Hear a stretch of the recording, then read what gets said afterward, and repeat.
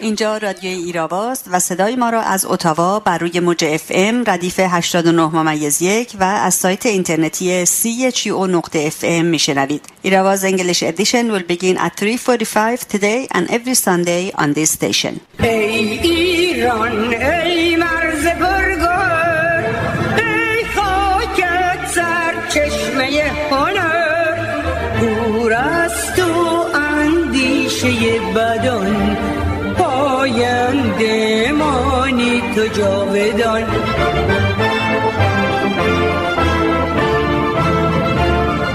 ای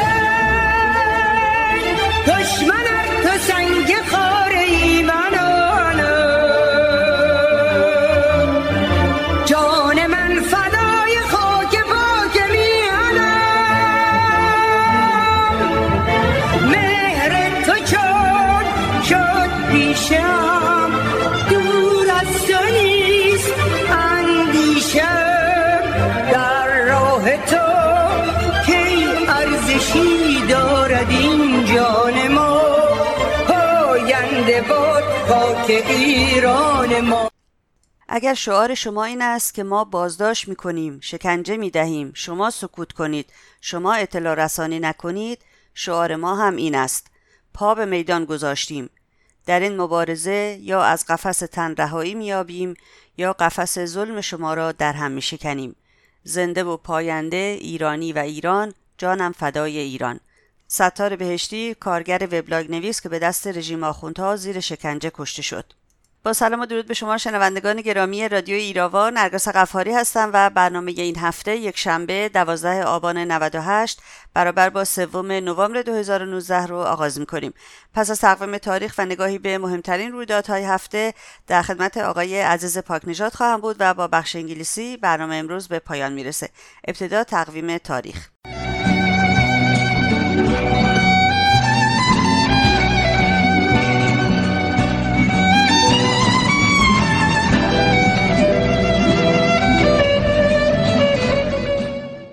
در روز 13 آبان 1358 53 تن از کارکنان سفارت آمریکا در تهران توسط دانشجویان پیرو خط امام از عوامل وابسته به خمینی به گروگان گرفته شدند. خمینی آن را انقلابی بزرگتر از انقلاب اول نامید. این گروگانگیری 444 روز به طول انجامید و خمینی در طی این مدت با شعارها و تبلیغات ضد امپریالیستی ماهیت مرتجع و دیکتاتور خود را پنهان کرد و دست خود را در سرکوب مبارزان آزادی، دانشجویان و دانشگاه‌ها و هر ندای مخالفی با مارک طرفداری از آمریکا باز کرد.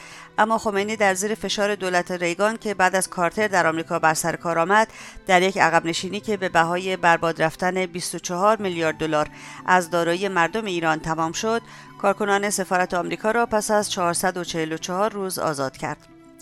در روز 13 آبان 1365 برابر با 4 نوامبر 1986 بر اساس افشاگری نشریه الشرا چاپ لبنان فاش شد که مکفارلین، مشاور ویژه امنیت ملی رونالد ریگان رئیس جمهور وقت آمریکا، با 4 آمریکایی دیگر به طور محرمانه وارد تهران شده و مذاکراتی با مقامات رژیم انجام داده بودند. ریگان حاضر نشد جزئیات قضیه را فاش سازد و از این اقدام خود، یعنی فروش اسلحه به ایران، دفاع کرد. ریگان در این حال گفت که در این زمینه اشتباهاتی هم روی داده است. ریگان برای خمینی یک کلت و یک انجیل به همراه کیک هدیه فرستاده بود. ستار بهشتی، وبلاگ نویس و کارگر، در تاریخ 9 آبان 1391 توسط پلیس فتا بازداشت شد. اتهام وی فعالیت در شبکه اجتماعی و اقدام علیه امنیت ملی عنوان شده بود. وی در زندان به شدت توسط پلیس فتا شکنجه شد و در روز 13 آبان 91 در زندان به قتل رسید. 41 تن از زندانیان سیاسی در نامه شهادت دادند که ستار بهشتی روزهای 10 و 11 آبان در بند 350 زندان اوین بوده و آثار شکنجه در تمام قسمت‌های مختلف بدنش مشهود بوده است. در این نامه گفته شده است که ستار بهشتی در بازداشتگاه فتا مورد ضرب و شتم قرار گرفته، از سقف آویزان شده، دستهایش را به صورت قپانی بسته بودند و با لگد به سر و گردنش ضربه زدند. ستار بهشتی آخرین شکایت خود را در روز 11 آبان از بازجویان خود با دستخط خود نوشت و در این روز از بند 350 اوین به مکان نامعلومی منتقل گردید. وبلاگ ستار بهشتی همچنان بر روی اینترنت موجود است و رژیم هنوز نتوانسته این وبلاگ را حذف کند. در پی یک رشته تظاهرات گسترده که در چند نقطه از جمله در روز 13 آبان 57 در جلوی دانشگاه تهران به تیراندازی ماموران و کشته شدن شماری از تظاهرکنندگان منجر شد، روزنامه‌ها و جراید در روز 14 آبان دست به یک اعتصاب عمومی علیه سانسور حکومت شاه زدند و خواستار خاتمه سانسور از مطبوعات شدند. این اعتصاب 62 روز به طول انجامید و در 16 دی 1357 به هدف خود دست یافت. در روز 16 آبان 1293 برابر با 7 نوامبر 1914 متعاقب ورود نیروهای روسیه به ایران، نیروهای عثمانی با مستشاران آلمانی خود به آذربایجان وارد شدند. قدرت‌های بزرگ منطقه‌ای و بین‌المللی در اولین ماه‌های شروع جنگ جهانی اول اقدام به نفوذ در خاک ایران کردند. در روز 17 آبان 1332 2 ماه و 21 روز پس از کودتای 28 مرداد، محاکمه دکتر مصدق که در بازداشت بود به اتهام ضدیت با سلطنت و قصد برکنار کردن شاه و نیز به عنوان مسبب وقایع 25 تا 28 مرداد در محکمه نظامی تهران آغاز شد. دکتر مصدق هنگام معرفی خود را نخست وزیر قانونی ایران اعلام و به صلاحیت محکمه اعتراض کرد و گفت تنها دیوان عالی کشور می‌تواند رئیس دولت را بازخواست قضایی کند. با بیان این مطلب جلسه محاکمه به مدت 1 هفته تعطیل شد تا اعضای محکمه که چند افسر ارشد بودند به صلاحیت خود رسیدگی کنند. دکتر مصدق گفته بود که طبق قوانین ایران دیوان عالی کشور جای رسیدگی به قصور نخست وزیر و وزیران است. وی برکناری خود را یک کودتای خارجی خوانده بود و گفته بود که جز با رأی عدم اعتماد پارلمان فرد دیگری حق برکناری نخست وزیر را ندارد و در صورت وقوع چنین عملی این ارتکاب جرم است که باید به اتهام نقض قانون اساسی و نادیده گرفتن اراده مردم محاکمه و مجازات شود. کودتا یعنی برکنار کردن دولت از طرق غیرقانونی و بنابراین کودتاگران مجرمند، نه من که برگزیده ملت و رئیس قانونی دولت هستم. عامل و دست نشانده بیگانه خائن و مجرم است، نه من. انتشار اخبار مربوط به آغاز محاکمه دکتر مصدق باعث اعتراضات مردم گردید، به طوری که بازار تهران به نشانه اعتراض تعطیل و تظاهرات مردم در چند شهر از جمله تهران و تبریز آغاز شد. نیروهای نظامی قسمت دیگری از بازار تهران را ویران و به سوی مردم معترض تیراندازی کردند که ضمن آن 2 تن کشته و عده‌ای مجروح شدند. این توجه شما را به نگاهی به مهمترین رویدادهای هفته جلب می‌کنم.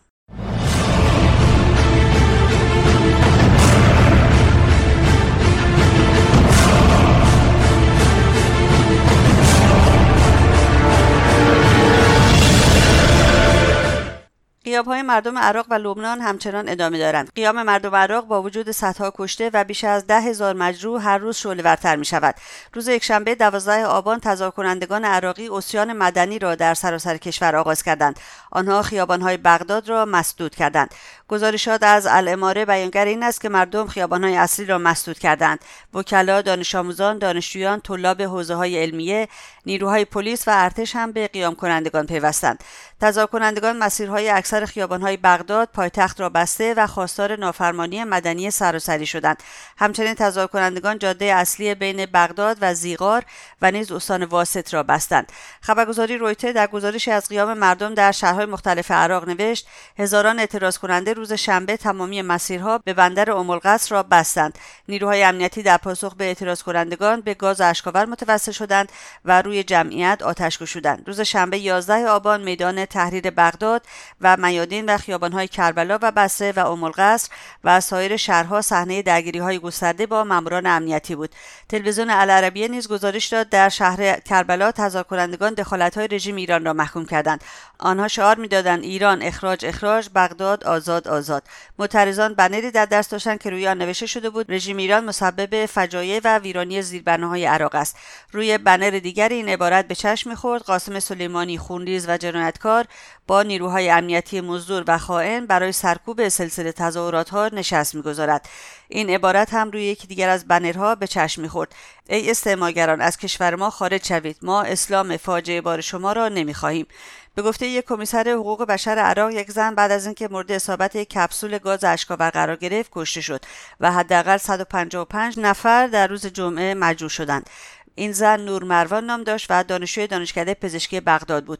گفتنی است که در قیام عراق برخی از زنان مشهور در کنار مردم در کلیه تظاهرات و اعتراضات مردمی شرکت داشتند، از جمله آسیه کمال و اسماء صفا از هنرمندان عراقی که در بغداد بر اثر شلیک گاز اشک‌آور مصدوم و یا دچار تنگی نفس شدند. سایت حکومتی مشرق 8 آبان نوشت بیکاری دانشگاهیان 2 برابر بیسواد است. این مسئله است که برای کشور به یک بحران تبدیل شده است.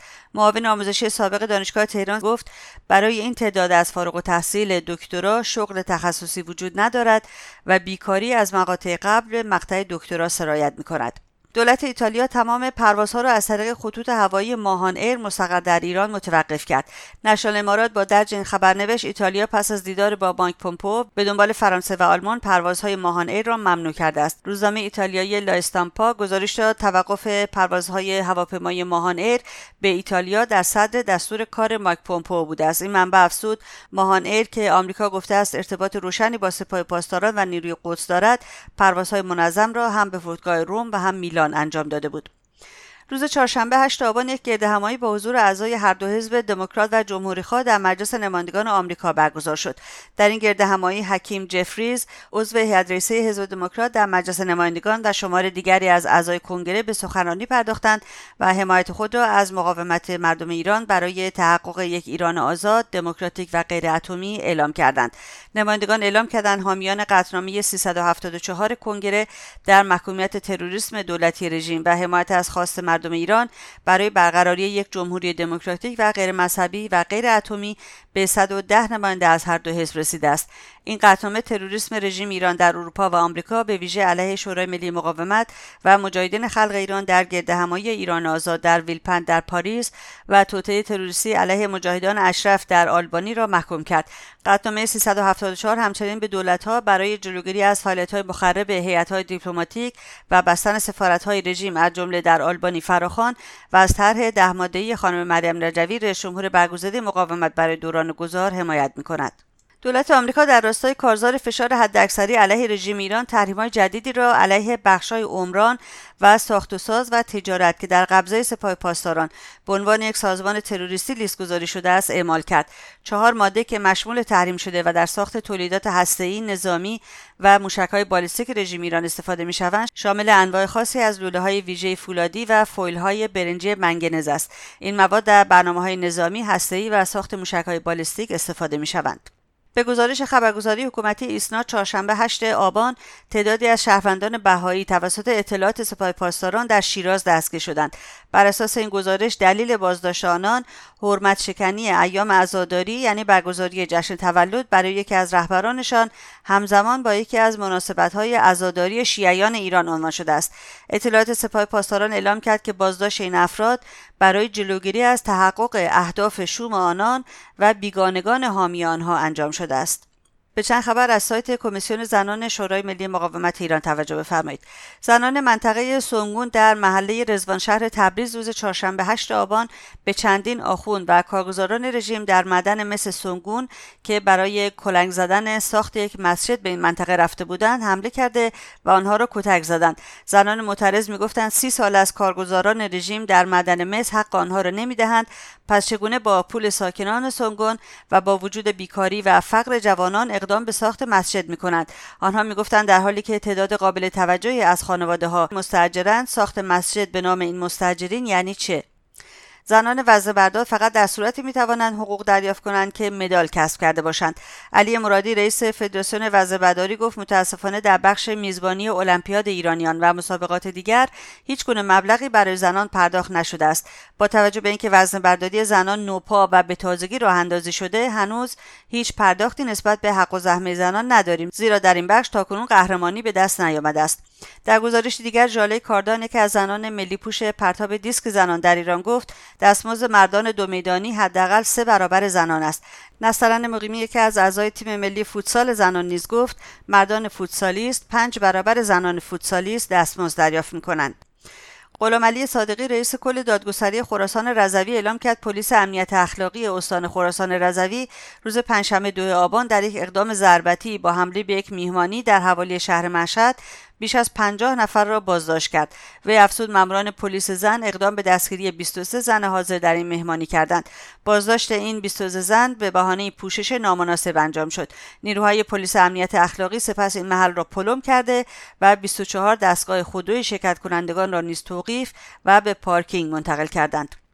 به دنبال بارش باران و جاری شدن سیلاب در نوکنده واقع در استان گلستان، کلیه مدارس این شهر در تمامی مقاطع تعطیل شد. خسارات زیادی به مزارع وارد شده و یک پل در این شهر تخریب شده است. همچنین جاده گرگان به آقلا در این استان تا اطلاع ثانوی بسته شده است. در گلوگاه در استان مازندران نیز بر اثر سیل یک شهروند زن مفقود و به 3 روستا خسارت وارد شده است.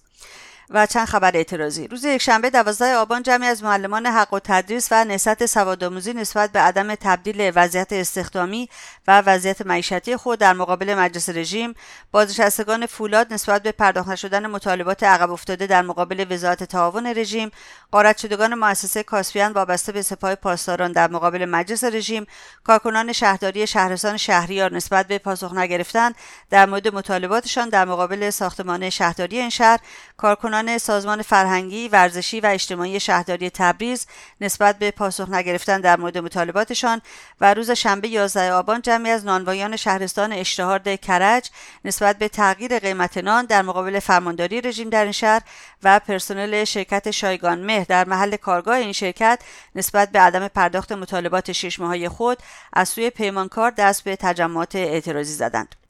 این بود نگاهی به مهمترین رویدادهای هفته. برای دسترسی به پادکست برنامه‌های ایراوا به وبسایت ما radioirava.com مراجعه بفرمایید و رادیو ایراوا رو هم در سایت‌های اجتماعی یوتیوب، فیسبوک، توییتر، ویمیو، تلگرام، پینترست و اینستاگرام دنبال کنید. لطفاً ایستگاه رادیویی CHU رو هم در توییتر و فیسبوک دنبال کنید.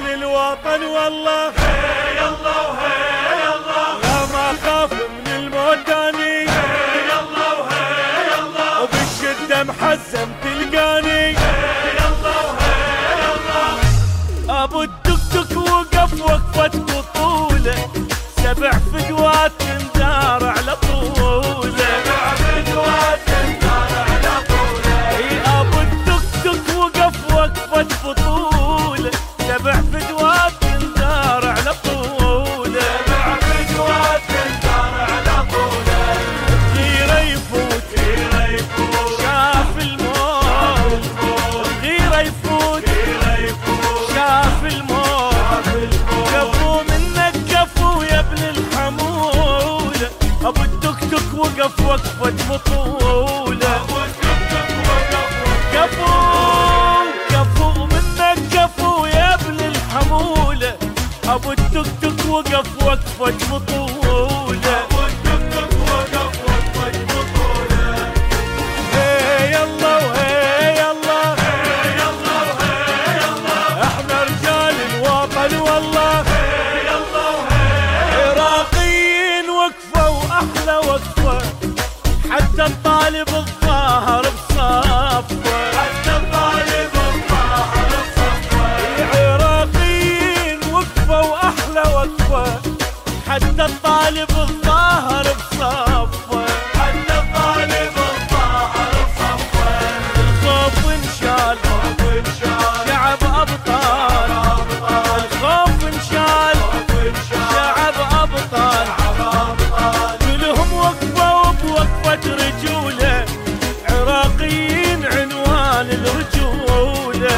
عراقيين عنوان الرجولة ما خاف من الموت تاني هي الله وهي الله وبالشدة محزم تلقاني هي الله وهي الشايب ترانه رو که با هم شنیدیم یک ترانه عراقی هست که چند هنرمند عراقی اخیراً برای التوکتوک یا التوکتوک ماشین‌های سواری 3 چرخه در عراق خوندن. این ماشین‌های مسافرکش 3 چرخه در جریان قیام عراق نقش برجسته‌ای داشتند، برای اینکه نه تنها لوازم پزشکی رو جابجا می‌کنند و یا لوازم مورد نیاز تظاهر کنندگان و قیام کنندگان رو بهشون میرسونن، نقش مؤثری در رسوندن مجروحان به بهداری‌ها و یا بیمارستان‌های عراق دارند. التوکتوک هم مثل کلاسفیدهای سوریه در دل مردم عراق جای دارند. برای رانندگان التوکتوک قیام کنندگان و تظاهر کنندگان عراقی و لبنانی و همه کسانی که در خاورمیانه دیکتاتور زده و پرهرج و مرج خواستار آزادی و دموکراسی هستند آرزوی پیروزی و موفقیت دارم. و میرسیم به بخش مصاحبه این هفته. روز گذشته فرصتی شد تا در خدمت آقای عزیز پاکنژاد عضو شورای ملی مقاومت ایران باشم و نگاهی داشته باشیم به پیام قیام مردم عراق و لبنان و تأثیرات اون بر جنبش مردمی و سرنگونی‌خواه ایران و شاید از همه مهمتر وحشت خامنه‌ای از تحولات منطقه‌ای. توجه شما رو به این گفتگو جلب می‌کنم. سلام میکنم خدمتتون آقای پاکنژاد گرامی و خیلی ممنونم که دعوتم رو برای گفتگوی امروز قبول کردید. خیلی خیلی خوش آمدید آقای پاکنژاد و خسته نباشید. منم از شما تشکر میکنم به خاطر دعوتتون. درود میفرستم به شنوندگان رادیو ایراوا. در خدمتتون هستم. خواهش میکنم. آقای پاکنژاد، بحث امروز ما درباره قیام شجاعانه مردم عراق هست و لبنان علیه در واقع دخالت‌های رژیم آخوندهای ایران. اول اجازه بدیم به این سوال بپردازیم تا بعد برسیم به سوالات دیگه. سوالم این است که تحولات در عراق، یعنی قیام عراقی ها و قیام لبنانی ها، همچنین اعتراضات مردم ایران، نشون از چه و چه پیامی دارن آقای پاکنژاد؟ بله، تو نگاه اول اون چیزی که به چشم میخوره این تحولاتی که الان در عراق و لبنان هست و اعتراضاتی هم که همونطور که گفتید در ایران مردم ایران روزانه بر علیه این رژیم دارن، این شورش مردم تو این کشور بر علیه نظامی که موجوده. مثلا اعتراضات روزمره مردم خودمون در ایران که رژیم با سرکوبی شدید به اونو جواب میده یک قسمت کاره. سال‌هاست مردم سعی میکنن این نظام پوسیده رو بندازن که تا حالا موفق نشدن، ولی به نظر من جهت این رویداد تو کشورمون رو به جلوه، به نفع مردمه و به ضرر رژیمه.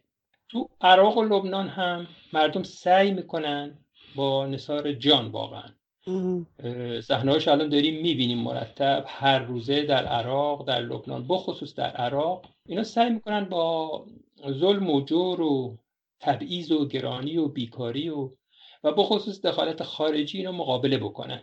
ما دیدیم اینا شروع شد از کجا و به کجا کشید. مردم تو این کشورها با اسوبانی این نارسایی‌ها رو هم نظام‌های حاکم بر کشورشون میدونن، از شعارشون هم پیداست. برای همینه که این شورش‌هایی که کردن الان اعتراضاتشون تبدیل به شورش شده، به سرعت از اون حالت درخواست‌های صنفیشون عبور کرد، دیدیم، و تبدیل شد به چی؟ خواست سقوط این نظام‌ها.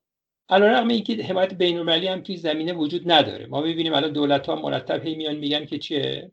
از خشونت باید جلوگیری کرد و خواستای مردم درسته، خواستای به حقیه، ولی دولت باید سعی کنه خواستاشون رو برآورده کنه. این اصلا با اون چیزی که میگن نمیخونه، برای اینکه اونا خواستاره، چون میدونن که فایده‌ای نداره، میدونن این دولت‌های فاسد نمیتونن کاری بکنن براشون. بنابراین خواستشون اینه که اینا رو سرنگون بکنن، یه نظام مردمی بیارن سر کار. این خواست اوناست. توی دو تا کشوری که الان داریم ازشون صحبت میکنیم، به نظر من این قیامشون ماهیت انقلابی داره. به همین دلیل که عرض کردم، یعنی نظام رو میخوان سرنگون بکنن. اونم از چه طریق؟ از طریق این انقلاب، این قیام، یعنی یورش آوردن در مقابل زوری که اونا دارن میگن، در مقابل گلوله‌ای که به کار میگیرن، اونا هم دارن مقاومت میکنن. اون پیامی هم که فرمودید چه پیامی میتونه داشته باشه، من فکر میکنم تا اینجای کار اینه که این دوره، اون نقطه اصلیش که برگشته به رژیم، دوره تاخت و تاز ولایت فقیه تو منطقه به نظر من رو به پایانه. یعنی مدت هاست فشار جهانی روش از این بابت برای محدود کردن نفوذش منطقه خاورمیانه، که این هست از طریق همون تحریم ها و اینا که خیلی فشار رو رژیم. امروز هم که میبینیم مردم همین دو تا کشور که به اصطلاح عمق به قول خامنه‌ای راهبردی رژیم مرکزیه، اومدن میدون برای اخراج همین رژیم آخوندها از کشورشون. و این فشار خارجی و این فشارهای بخصوص قیام ها در این کشورها ترکیب خرد کننده برای خامنه‌ای و اون دستگاه اشغالگرش در این کشورها.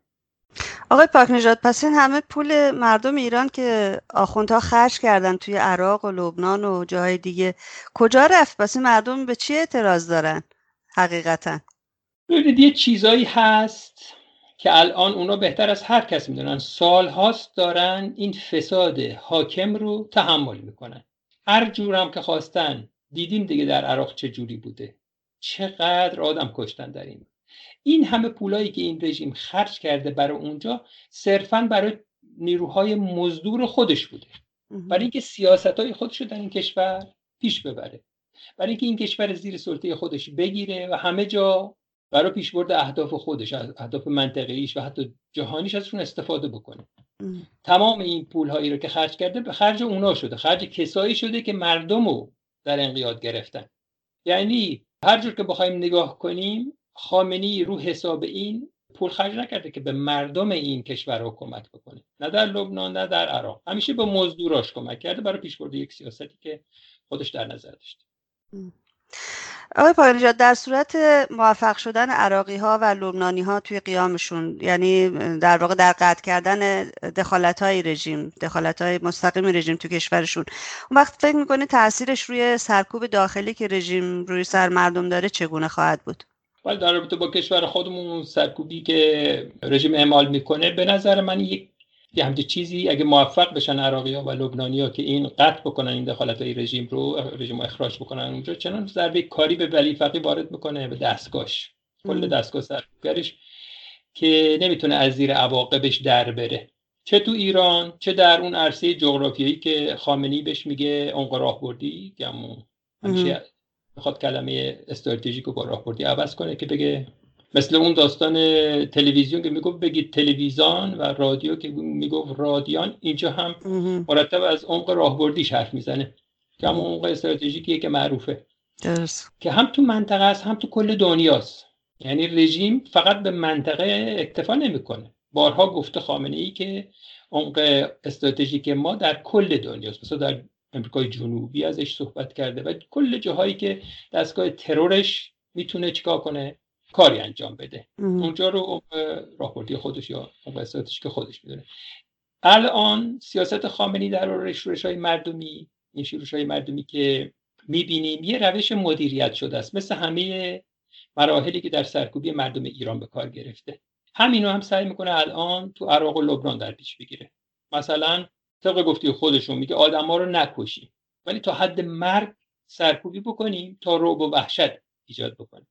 به این شکل بخواد مدیریت کنه. تو ایران این کارو کرده و میکنه و ازش نتیجه هم گرفته.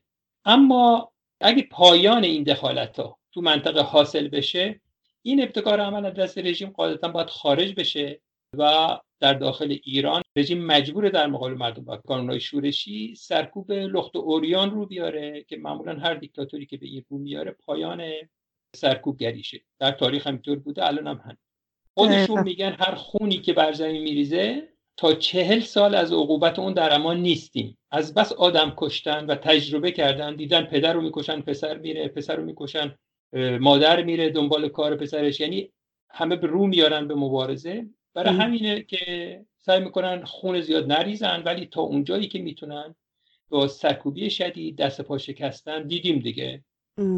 و فکر کنم در کل از این سرکوب هر چقدر شدیدتر باشه هیچ طرفی هم نخواهد بست و براش اوضاع بحرانی تر میشه در هر مرحله‌ای، حتی در همین کشورها، در کشور خودمون که جای خودشو داره. مسلماً سرکوب لخت و عریانی اگه به کار بگیره عواقبش براش خیلی بده. دقیقاً. آقای پاکنژاد، من اصلا فکر میکنم خامنه‌ای اصلا خوابش هم نمیدید که توی عراق و لبنان با 40 سال سرمایه گذاری توی این دوتا کشور به خصوص مردمش اینجوری بلندشن و قیام کنن علیهش. موضع رژیم ایران در قبال قیام های مردم عراق و لبنان چگونه است؟ و فکر کنم سوال اصلی این است که ترس خامنه‌ای از قیام مردم این دو کشور چیه؟ درست میگید. فکر نمی‌کنم ممکنه چیزایی تحقیقاتی کرده بودن، مثلا امکان یه سری اعتراضات رو در این کشورها از قبل پیش بینی کرده بودن، کما اینکه لابلای حرفاشون میگن که بعضی این پیش بینی‌ها رو میکردن، منتها هیچ وقت فکر نمی‌کرد ابعادش تا اینجاست. هیچ گونه چیزی نداشت که در لبنان مثلا ابعادش به اینجا میرسه که مردم بر علیه چیز همون مزدور رژیم، یعنی حزب الله، رهبر حزب الله که اومده بود میگفت که دولت نباید عوض بشه، کسی نباید استعفا بکنه، مردم هم اگه ما بیایم همه رو خلاصه سر جاشون میشونیم و فلان. دیدیم که مردم به چیزا توجه نکردن. درست. استعفا که دادن، چند تا وزیر، نخست وزیر هم استعفا داده، حالا در جریانه، ولی مردم هم تو خیابونن. تو عراق هم دقیقا همینجوری، یعنی فکرشو همونجوری که شما میگید نمیکرد که به این شکل و در این حد حاد بشه مسئله براش. موضعش هم به نظر من موضعی رو که رژیم میگیره بر اساس شرایطی که تو این کشور پیش میاد، یعنی هر شرایطی که به وجود میاد سعی میکنه سیاستش اونجوری تطبیق بده و اونجوری پیش ببره. چند روز پیش یکی از مزدوراش به درخواست صدر پاسخ داد، همین هادی آمری، و خواستار استعفای نخست وزیر شدن. بلافاصله عوض شد، مزدورش رو کشید کنار، همین هادی آمری رو کشید کنار از اون جریان صدر و بعد گفت چی؟ باید چیز بمونه سر جاش، یعنی همون موضعی که از اول داشت و خامنه‌ای هم گفت. بنابراین سعی میکنه تا اونجایی که میتونه یه چیزی رو پیش ببره که تا حالا در دستش هست. نمیتونه یه سیاست جدیدی خارج از اون سرکوبی و کشتار ارائه بده و علنا اومده گفته با دخالت در عراق اومده گفته که مردم باید کوتاه بیان، دولت هم باید به خواستای اونا برسه، ولی صحبت از سرنگونی نظام در عراق نباشه. به طور خلاصه اگه بخوام بگم رژیم خواهان یه وضعیتیه که یه ماه قبل بود، یعنی هنوز اول این قیام ها در عراق، قیام ها توی حدود یک ماه، الان وارد دومین ماه شده، خواهان اون شرایطه. مثلا همین دولت مزدور تو عراق بمونه، تازه در لبنان هم از ترس اینکه موقعیت همین مزدوران حزب اللهش با متحدینشون به هم نخوره تلاش میکنه، سفارش میکنه که دولت اصلاحاتی انجام بده که این البته همونطور که عرض کردم با تمسخر مردم روبرو شده تو این دو تا کشور. راه حل سیاسی رژیم نداره برای عراق و لبنان، یعنی الان راه حل سیاسی نداره که ارائه بده به جز همون که گفتم ابقای همین دولت‌ها، چون درشون نفوذ تعیین کننده‌ای داره. بنابراین در لبنان از طریق مزدوراش و در عراق هم از طریق نوکران جیره بگیرش، یعنی کسایی که حقوق میگیرن که در دولتن، اینا مردم رو به گلوله میبندن. این نکته رو بگم که بخصوص تو عراق با این برآمد انقلابی مردم شجاعشون که آگاهانه دیدیم الان تو شعاراشون هست، میدونن هدف چیه، اومدن به کار اصلی دارن حرکت میکنن. تا حالا رژیم کاری از پیش نبرده، مردم روز به روز بیشتر در مقابلش هستن. مثلا همین جمعه بزرگ با وجودی که گفته بود که اینجوری نشه مردم تظاهرات نکنن در مقابل اون همه سرکوب، روز جمعه بزرگترین تظاهرات این ماه رو در بغداد شاهد بودیم. امروز هم که شنبه است تظاهرات عظیمی بوده در حتما خبر دارید. روز جمعه یکی از این پزشکی خانمی از این پزشکی‌ها که اونجا کار میکرده، اینها با گلوله‌های گاز اشک‌آور به سرش زدن و تو سرش و شهید شده.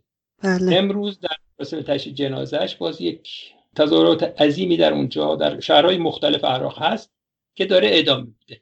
بنابراین خامنه‌ای ترسش هم در کل از اینه که نفوذ و حضورش تو این کشور از دست بره، تو این دو تا کشور، هم این که چیه بحران به اونجا برسه که واقعا به این کار مجبور بشه. این خامنه‌ای پایه‌های بقای رژیمش رو دو تا گذاشته، دو تا چیز، یکی سرکوب داخلی که بارها گفتیم و یکی هم همین نفوذ خارجیشه، یعنی سرمایه‌گذاری که رو این نفوذ خارجیش، صدور تروریسمش، همین چیزی که براش خیلی نون آب داشته هنوزم داره، هنوزم میشونونش سر میز میگن که آقا در اینجا برو بیرون یا اینجا به تو مربوط نیست. اون از موضوع قدرت حرکت میکنه در رابطه با زمانی که اونا قاطعیت ندارن و میخوان باش مذاکره کنن. همونطور که عرض کردم هر کدوم از این دوتا مورد تعرض قرار بگیره روی دیگر اثر مخرب داره، همین دوتا پایه. پس برای ترس خامنه‌ای تو این وضعیت بحرانی که داره از همه طرف تحت فشاره، از این نقطه باید باشه. درسته. تو صحبتاتون اشاره کردید به نخست وزیر عراق. از قول عادل عبدالمهدی حتما میدونین خودتون، گفته شده که حاضر استعفا بده ولی خب یه شرط و شروطی هم گذاشته برای استعفاشه. ولی سوالم این است که آیا قیام عراقی ها با استعفای عبدالمهدی یا سیاستمداران دیگرشون به پایان میرسه؟ این حرفی که زده بودن بلافاصله رژیم اقدام کرد و پسش گرفتن. تو خود چیزم عادل عبدالمهدی هم رئیس جمهور عراق وقتی اومد گفت که عادل عبدالمهدی نخست وزیر حاضر عوض بشه، اینو اضافه کرد که البته اگر یک کسی پیدا بشه که مورد توافق همه باشه، یعنی حفظ وضع موجود. بله. بنابراین رژیم دید فایده‌ای نداره، فعلا متوقف کرده این کارو. یعنی مانع از استعفای این شده، چون هر تغییری براش ممکنه چیه؟ خطر مرگ داشته باشه. از هر تغییری هراس داره. به نظر من میخواد با خریدن زمان، یعنی زمان بخره، اوضاع رو کش بده. همون کاری که تو عرصه داخلی خودمون میکنه، در کشور خودمون میکنه. بله. همه اینا هم برای طی این دوره‌ای هست که انتخابات امریکا مربوط میشه. یعنی گرفتاری رژیم اینه که ببینه میتونه تا اون موقع، احتمالاً 1 سال دیگه است، میتونه آیا تا اون موقع همین وضع رو در همه جا نگه داره، مخصوصا در زمینه خارجی، تا ببینه نتیجه انتخابات امریکا چی میشه که اون وقت بر اساس اون یه تصمیم به اصطلاح قطعی بگیره. به نظر میرسه که راه حل قطعی و حتی مقطعی به نظر من برای امن کردن این محیط عمق استراتژیکش نداره.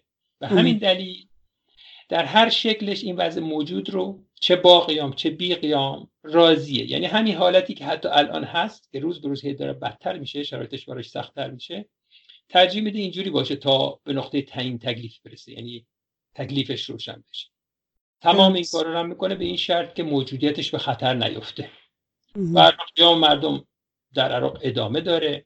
اون تغییرات سطحی در بالا که گفتید با استعفای عبدالمهدی به پایان میرسه، خب مردم که اینا رو رد کرد، دانم که چیزی نیست، نظام میخوام سرنگون بکنن. من به نظرم این تغییرات سطحی در بالا در حکومت، یعنی چیزایی که قرار اتفاق بیفته یا صحبتش میشه، حتی مانع قیام و ادامه اون نشده تا الان. به نظر من میرسه که به این زودی هم گشایشی از بالا، یعنی در عرصه سیاسی، متصور نباشه. چون وقتی بنبست سیاسی هست بسیار بسیار کار مشکل میشه، چون مردم تو خیابونن، هر لحظه ممکنه اتفاقات تعیین کننده بیفته.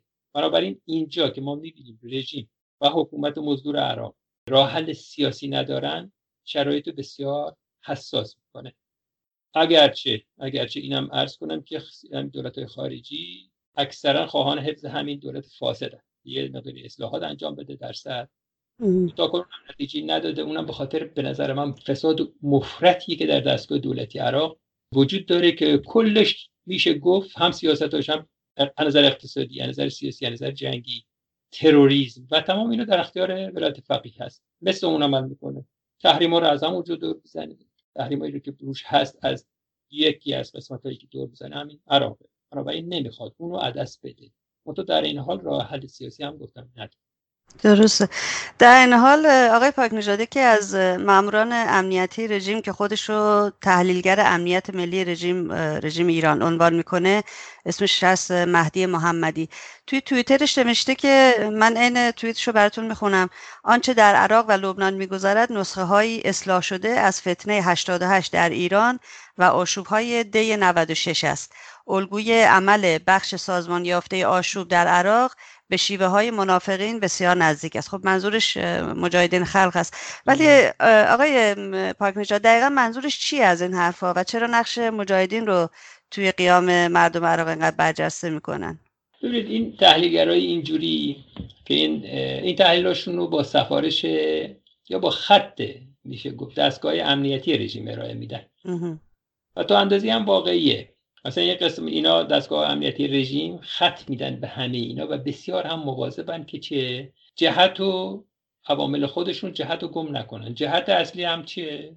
طبیعی دشمن اصلیشون یعنی مجاهدین. مثلا اینکه میگه این قیام ها از یه جنسن، درست میگه. بالاخره مردم هم به میدون اومدن تا ریشه‌های فساد و معضلات اجتماعی و دولت‌های فاسد و اینا رو از جا بکنن. اینکه از مجاهدین اسم میاره چون میدونه که هم مقاومت ایران و هم مجاهدین خلق به طور مشخص روی مردم حساب میکنن و از حرکات اعتراضی و شورش اونو بر علیه رژیم حمایت میکنن. اینو خوب میدونن. اونا وقتی اسم مجاهدین رو میشنون، نام مجاهدین رو میشنون، واقعا ترس مرگ برشون میداره و درست هم هست. دشمن اصلی این نظام مردم و مقاومتشون هستن که اون خواستی که دارن خواست نابودی این رژیم ضد انسانیه، سرنگونیشه. خب این خیلی مسئله است. بنابراین تمام ذهنشون مامورای رژیم روی این متمرکزه، این تحلیلگرای رژیم به اصطلاح روی این متمرکزه که مجاهدین دارن چیکار میکنن. هر جا که رژیم جاپای داره، خطر اصلی رو مجاهدین میدونه. بعضی موقع چیزای خیلی مضحکی میگن. مثلا همین مزدورای عراقیش چند وقت پیش که یک اتفاقی افتاد و خمپاره‌ای زده بودن و نمیدونم یه حمله معلوم نشد چی، ولی گفتن احتمالاً اسرائیل بوده، حمله بمباران کرده بود یه سری از مراکز هشت شعبی رو. این آقا اومده نخست وزیرش میگه ممکنه مجاهدین بوده باشن. یعنی اینقدر اینا میگم ذهنشون و فکرشون رو متمرکز کردن رو مجاهدین که هر اتفاقی که میفته میگن چیه؟ اولین کاری که میکنن میرن ببینن آیا مجاهدین یه جایگاهی دارن. حالا میبینن تو عراق یه قیامی شده، قیام پرشکوهی شده، با اون سابقه حمایتی که از مردم عراق و به خصوص شیعیان عراق از مجاهدین تو این کشور داشتن، یادتون میاد دیگه اون زمان بله. حمایت کردن. اینا رو به هم پیوند میزنن و این پیامو بدن. منتها دیگه اینجوری هم تو ذهنشون راه انداختن که هر کجا که گیر کردید بگید مجاهدینن. بنابراین پیامی رو که میدن به حامیان بین‌المللیشون، اینایی که در سطح بین‌المللی ازشون حمایت میکنن، به نیروهای مرتجع منطقهشون، به مزدورانشون، همینجور که میگه که با ذهنیت و اون فکر تقابل با مجاهد، یعنی دشمن اصلی، با هر چیزی برخورد کنید. طبیعیه که این تحلیلگر بیاد بگه این قیام ها چیه؟ خطی توش هست که شبیه خطیه که مجاهدین پیش گرفتن و بردن. بگن که در مقابلتون، یعنی به مزدوراشون و حامیان بین‌المللیشون بگن که در مقابلتون کسانی قرار دارن که هیچ نوع تزلزلی در جمع کردن شما ندارن. بنابراین بترسید، تردید از خودتون دور کنید و برید به جنگ مجاهد. و شاید برای جلوگیری از ریزش نیروهای خودشون هم در درون ایران هست، نه آقای پاکنژاد؟ بله، عرض کردم اینا اینقدر، یعنی مجاهدین رو گذاشتن جلو همه نیروهاشون، جلو همه این مرتجعین شو که آقا جون این اصله. خب پس بنابراین همیشه برید سراغ یه کاری کردن که فکر کنن هر اگه مجاهدین باشن یه جایی یعنی مرگ ایناست. بنابراین اون نیروهای مزدورشون، اون افراد خودشون، اینا رو همیشه کوک میکنن رو این مسئله که جلوتون مرگه. بنابراین تا اونجا که میتونید برید و حمله بکنید و قبل از اینکه نابود بشید نابود بکنید.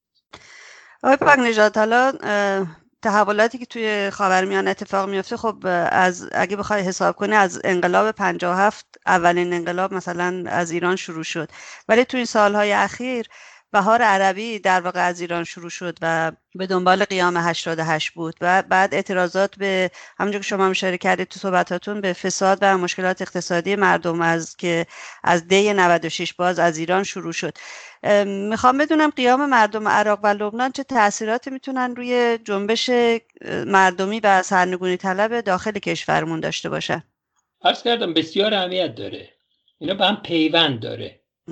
شعارهایی که مردم عراق میدن و تا اندازه‌ای هم در لبنان همون شعارهای نفی ولایت فقیه. همونطور که عرض کردم این از یه جایی شروع شد بر علیه فساد و بر علیه حاکمان فاسد در این کشورها، ولی بلافاصله افتاد تو خط اصلی. یعنی دشمن اصلی رو، اون کسی که باعث همه این چیزاست که ولایت فقیه باشه، اینو درک کردن، اینو کشف کردن و شروع کردن به چی؟ حمله به اون، یعنی شعارها رو به اون سمت دادن. پس بنابراین خواستشون اخراج رژیمه که اون معنیش کوتاه کردن کیه؟ دست مزدوراشونه، دست حقوق بگیرانشونه. حقوق بگیران همین ولایت فقیه تو این کشور هست. به نظر من هر اندازه که این قیام پیش بره تو این سمت، یعنی نفی رژیم ایران، یعنی این همکاری که در داخل انجام میشه، این جنبش براندازی رو تقویت میکنه در هر شکلش. پیروزی این قیام ها در هر سطحی میشه گفت پیروزی و پیشروی جنبش سرنگونی در ایران و به نظر من تأثیر خیلی مثبتی هم داره. به عنوان آخرین سوال، البته شما خیلی توضیح دادید سر این، شاید سوال به جایی نباشه، ولی به هر حال میخوام ارزیابی خودتون و موضع خودتون رو به عنوان یک ایرانی درباره قیام مردم عراق و لبنان بدونم و اینکه چشمانداز رو شما چگونه میبینید آقای پاکنژاد. به نظر من این قیامای مردمیه، با این همه کشتاری که تا امروز کردن و میکنن اوج بیشتری گرفته، یعنی کوتاه نیومدن، یعنی کم نشده، بیشتر هم شده و مرتب هم همینطور که عرض کردم. روز جمعه، خود امروز روز شنبه، اینا تو بغداد شاهدیم، تو خیلی از شهرها ما شاهد این هستیم چه فداکاریایی میکنن مردم و اونا چقدر سرکوب میکنن. اون تصوراتی هم که رژیم و عیادیش داشتن در مورد اینکه گذشت زمان این اعتراضات رو کم میکنه، اینا رو برباد داده. این واسرین رژیم اکثرا میگن که چیه، یعنی خود رژیم هم اینجوریه، میگه خب کشش میدیم، فشار میاریم، کشش میدیم، گذشت زمان اینا رو کم میکنه، بعد شروع میکنیم دستگیر کردن و فلان. این روشایی که در داخل ایران انجام میدادن، در مورد اونا هم همچه فکرایی میکردن که تا الان همش برباده. پس میشه نتیجه گرفت که این راهی رو که این مردم عراق واقعا قهرمانانه دارن انجام میدن همینطور تا رسیدن به مقصودشون ادامه بدن. گفتم با هر نتیجه‌ای که بده، ولی الان دارن همین کارو. اون نکته دیگه‌ای که هست در این مورد باید تاکید بکنم روش، این سیاست سرکوبگری دولت عراق و مزدورای ولی فقیه با اون شدت عمل و اوجگیری رادیکال مردم عراق روبرو شده که خود این نشون از این داره که با سرکوبگری و ارعاب و کشتار این قیام‌ها رو نمیشه مهار کرد. الان خودشون هم دارن میگن گیرشون اینه، هر چقدر بکشن بدتر میشه. درست. این یه مهر باطلیه تو این نوع سیاست‌ها، تو این مقطع حساس تاریخ مبارزات مردم عراق و لبنان و بخصوص در وضعیتی که الان در جهان امروز هست. یعنی جهان شاهد، ناظر، دخالت میکنه. درسته ممکنه پاسیو باشه دنیا، بگه اینا مسائل داخلیشون رو داره، ولی اگر اوج بیشتری بگیره و جنایت‌ها بیشتر بشه، جهان هم مجبور بیاد دخالت کنه مثل همیشه. پس بنابراین من فکر می‌کنم این قیام با هر نتیجه‌ای که داشته باشه در کلش، چون اون سلطه ولی فقیه رو تو این دو کشور هدف گرفتن، این الان هماهنگی پیدا کرده با اون سیاست جهانی که هست در رابطه با رژیم و این با خواست مردم ایران هم میخونه. طور طبیعی که خواستار برچیدن این رژیم. اگه نتیجه بخوام بگم، میتونم بگم که این یه انقلابیه در همه ابعاد. انقلاب کردن مردم در راستای برکندن نفوذ این نظام فاسد و جنایتکار تو منطقه و کمک بزرگیه به مبارزات مردم ایران بر علیه اینش. دقیقاً همینطوره. آقای پاکنژاد خیلی ممنونم از اینکه وقت گذاشتید و توضیحات بسیار مفیدی که فرمودید. روزتون بخیر. متشکرم از شما، روز شما هم بخیر. خیلی ممنون که دعوت کردید. آنچه شنیدید گفتگوی رادیو ایراوا بود با آقای پاکنژاد. پادکست برنامه‌های ایراوا مثل همیشه در سایت ما radioirava.com و شبکه‌های اجتماعی موجود است. از اینکه ما رو تا این لحظه همراهی کردید ازتون بسیار متشکرم و توجهتون رو به بخش انگلیسی ایراوا جلب می‌کنم. روز و شب شما بخیر و زنده باد آزادی. Good afternoon, my name is Narges Ghaffari and you're listening to Radio Irava on CHUO 89.1 FM and CHUO.FM in Ottawa. Today is November 3rd, 2019.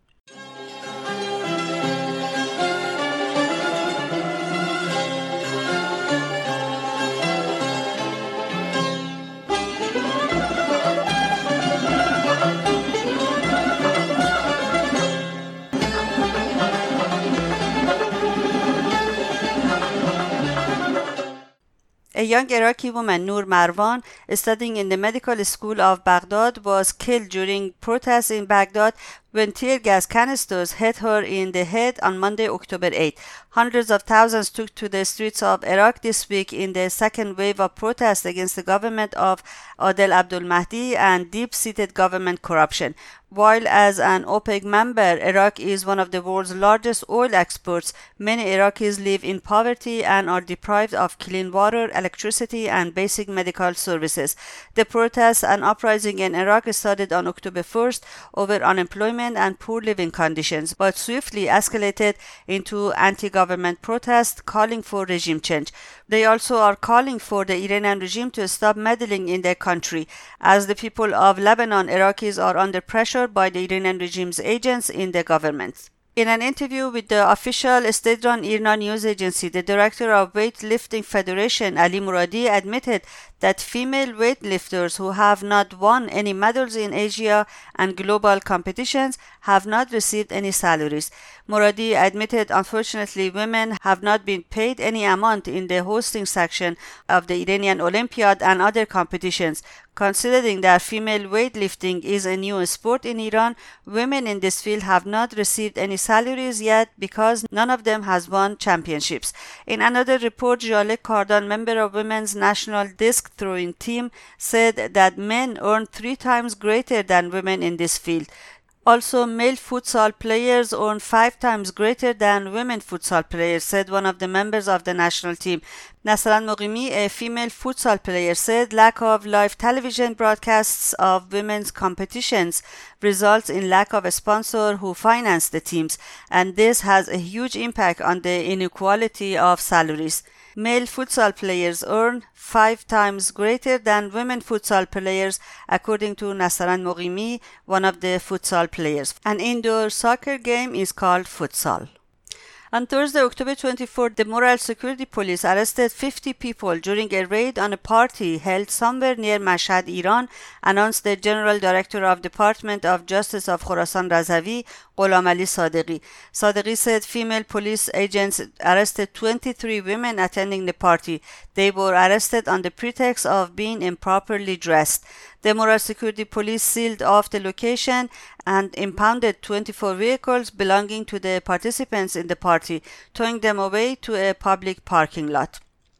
For more news regarding Iran, please visit radioirava.com or go to chu.fm and follow the links to our website. See the faces marching in the streets tonight, risking everything without fear. They don't care if they live or die until the darkness finally disappears. So hear me, it's not too late to change the world if we only have the will to try. If you hear me, we can be the light of hope forever, you and I believe there's a time and place, a moment when we must take a stand. We can't give in to the easy way out when madness rules the land. So hear me when I say the fight never ends. You can join with me or step aside. If you hear me, we'll find it in our hearts to be strong together, you and I. So hear me, it's not too late to change the world if we only have the will to try. If you hear me, we can be the light of hope together, you and I. And that's it for this edition of Radio Irava, and thank you very much for being with us. Be sure to tune into Irava next Sunday at 3 p.m. our local time right here, chu.fm and chu 89.1 FM.